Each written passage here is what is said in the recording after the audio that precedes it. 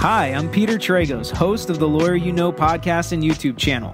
The saying goes, everyone hates lawyers until you need one. Well, I'm here when you need one to answer your questions and give you insight that you didn't know you needed. Along with my partners, Pete Sardis, the professor, who has a finance and business background, and George Tragos, my dad, and the consigliere, a criminal defense giant, we can answer any questions you have.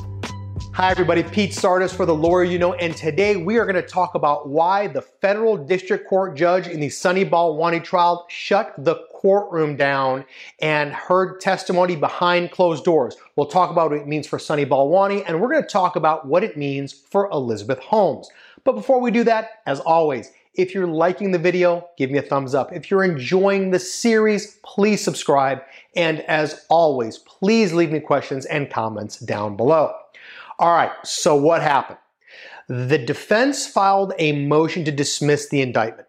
The motion to dismiss basically says that the government has engaged in a discovery violation known as a Brady violation. We'll talk about what that means in a bit.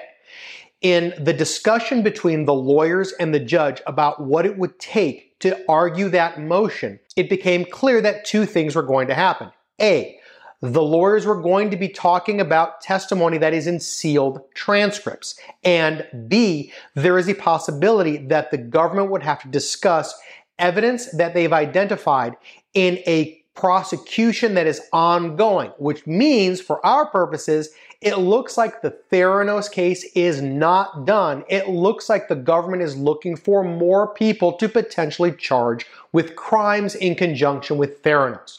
So let's talk about what all of this means. First things first, let's just discuss the fact that in the United States, courts are public forums. And what I mean by that is you can walk into any court in the United States, sit down in the gallery, and watch legal proceedings as they're happening. No one's going to come up to you and ask you to leave. No one's going to question you why you're there. You have the right to go see all court proceedings because they're public. Now, there are some exceptions to that rule. For example, if a child is testifying, many times the court will close the courtroom just to avoid creating added stress for that child. Another opportunity for the court to close the courtroom is if the evidence or the testimony is somehow sensitive. For example, a matter of national security, or in this case, what seems to be an ongoing prosecution which has not been publicized yet. So what happened was the judge basically discussed with the lawyers that it would be easier to just shut the courtroom down and to have that testimony heard behind closed doors, not in the purview of the public, which is exactly what happened. If you look at the trial docket, which is something that I'll link to this video, there are I'll tell you specifically, 1,382 entries. Number 1382 is in fact the hearing minutes for this particular motion. And what it shows us is that it took about an hour and a half for the lawyers to argue this thing before the judge opened the courtroom back up. Let's talk for a moment about what it means to file a motion to dismiss.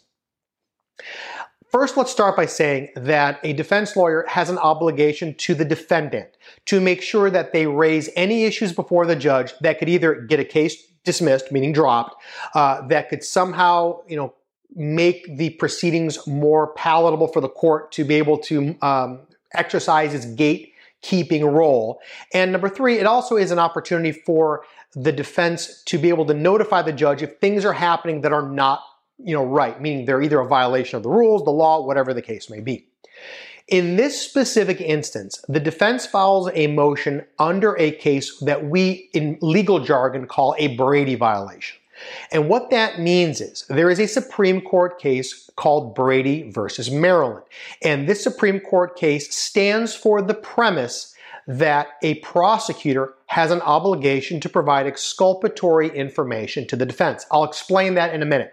But my purpose, though, is to tell you that when we as lawyers have case law that is relevant to us, and especially if these humongous tenets of law are summarized in a specific case, we use the case name to express to a court what exactly it is that's going on. And in this case, the defense has cited Brady versus Maryland violations, which we call a Brady motion. Let's talk about what Brady means. The Brady case basically stands for the premise that a prosecutor is not a lawyer like a plaintiff's lawyer is, whose job it is to present their client's case to the court. A prosecutor has an obligation to justice.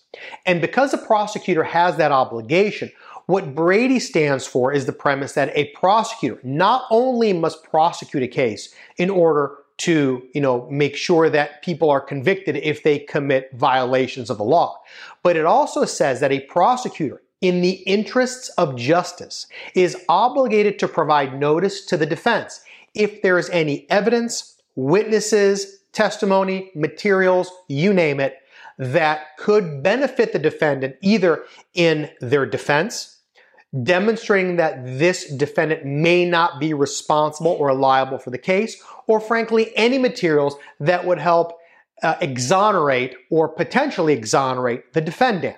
And this is the motion's crux that we're talking about here in the Balwani case. At this point, the defense has said that the prosecutor has failed to provide that exculpatory information. All right, so what happened? I don't know. And the reason I don't know is the judge has reserved ruling on that motion, meaning the judge heard the argument behind closed doors, but has not yet made a decision about which way he is going to rule.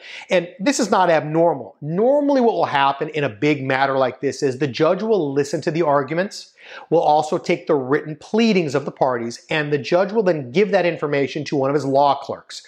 And those law clerks are professional law clerks. They're normally not law students. These are people that have been lawyers for a number of years. And they will then do research on behalf of the judge to basically give the court guidance on both sides on a more neutral standpoint about what the court should do. And then the court considers the information provided by the law clerk and renders an opinion.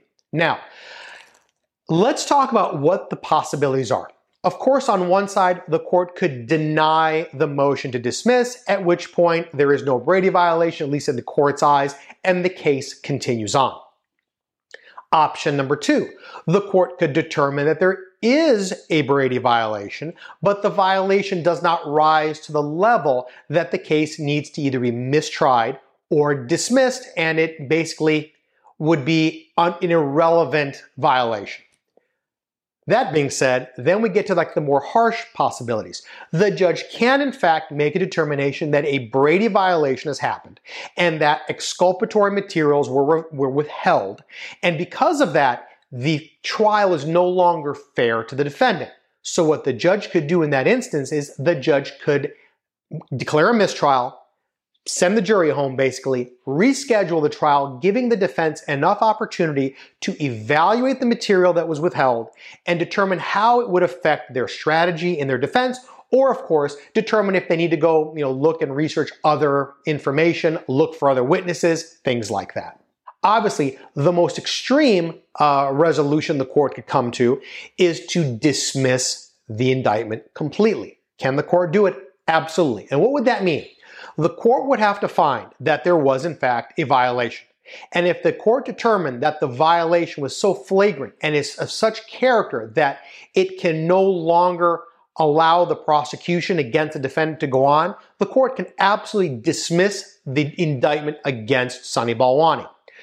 Now, if that were to happen, or if the court would determine that there is a violation of Brady, meaning that material was withheld, this is going to have an implication, potentially, on Elizabeth Holmes. Why?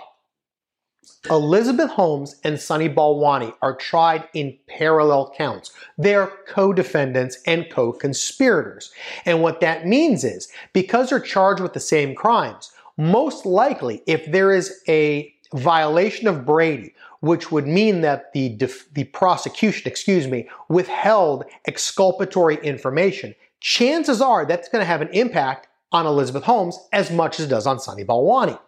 And if that were the case, what would happen? The defense lawyers for Elizabeth Holmes would probably move to have the verdict against her set aside. And if the verdict was set aside, the court would have to do one of two things. A, order a new trial for Elizabeth Holmes, at which point they start all over again from the beginning. Or, number two, dismiss her indictment, which again is the extreme of what the court has the right to do. Now, to be clear, I don't know what the court's going to do. I don't know what the evidence that was presented was, other than what's in the actual pleading. But at this point, we are waiting to see what the court decides. In the meantime, just so you know, the court is not stopping the proceedings. Court continues on, but the court is taking this motion to dismiss under advisement. So things are continuing to progress until the court makes a determination. Okay, so other than making a decision about whether or not this case is going to be dismissed, is not only going to affect Sunny Balwani, but it's also going to potentially affect Elizabeth Holmes. Kind of an important situation here. The next part of this that's very interesting is the government has made a representation that there are documents apparently that were found during the subpoena, a search of someone else's home. This person apparently was a vendor or an independent contractor that was consulting with Theranos. So from my perspective, what this means is the prosecution of the Theranos fraud generally has not stopped, meaning that the government and their agents are still out there looking to see if other people may very well be liable, or that other people may have broken the law in regards to this fraud and may also be indicted and tried just like Elizabeth Holmes and Sunny Balwani. Is this normal? Yes. Many times the government will make a case, and in the course of preparing for a prosecution, they will learn things that may be crimes or potential crimes involving other people. And a lot of times what they'll do is they'll go forward on those main defendants and get a conviction, at which point when other people start to become targets of an investigation, meaning they're the people that the government is looking at to say you have committed a crime, they already know that the government will prosecute you. They'll go to trial, and probably they'll win. So this concept of, continuing prosecutions is not strange. It happens all the time. Other than that, I really don't have much more to share with you about the Balwani case right now. There's really not a lot of information coming out in the media that I can identify. In addition, I'm trying to look at whatever's in the docket and give you kind of the highlights of important things. As I'm sitting here today, other than this obviously pretty important thing with this motion to dismiss, there's not really much more there that is worth spending time on. But at this point, I am going to link the docket so you can take a look at it yourselves and you can see what has happened in the Sunny Balwani case. You see all the pleadings, you can see all of the motions, the orders, the day-by-day minute entries that the clerk of court does on the docket, so you can see kind of how the progression of this case has gone.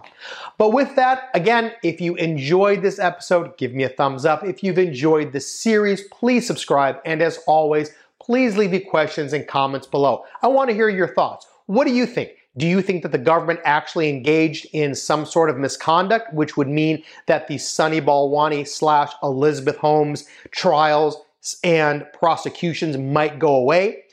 Do you think this is just the defense kind of over-dramatizing something that they identified, trying to make a mountain out of a molehill? Tell me your thoughts. I'd like to hear them. And with that, we'll keep you posted, and we'll see you soon.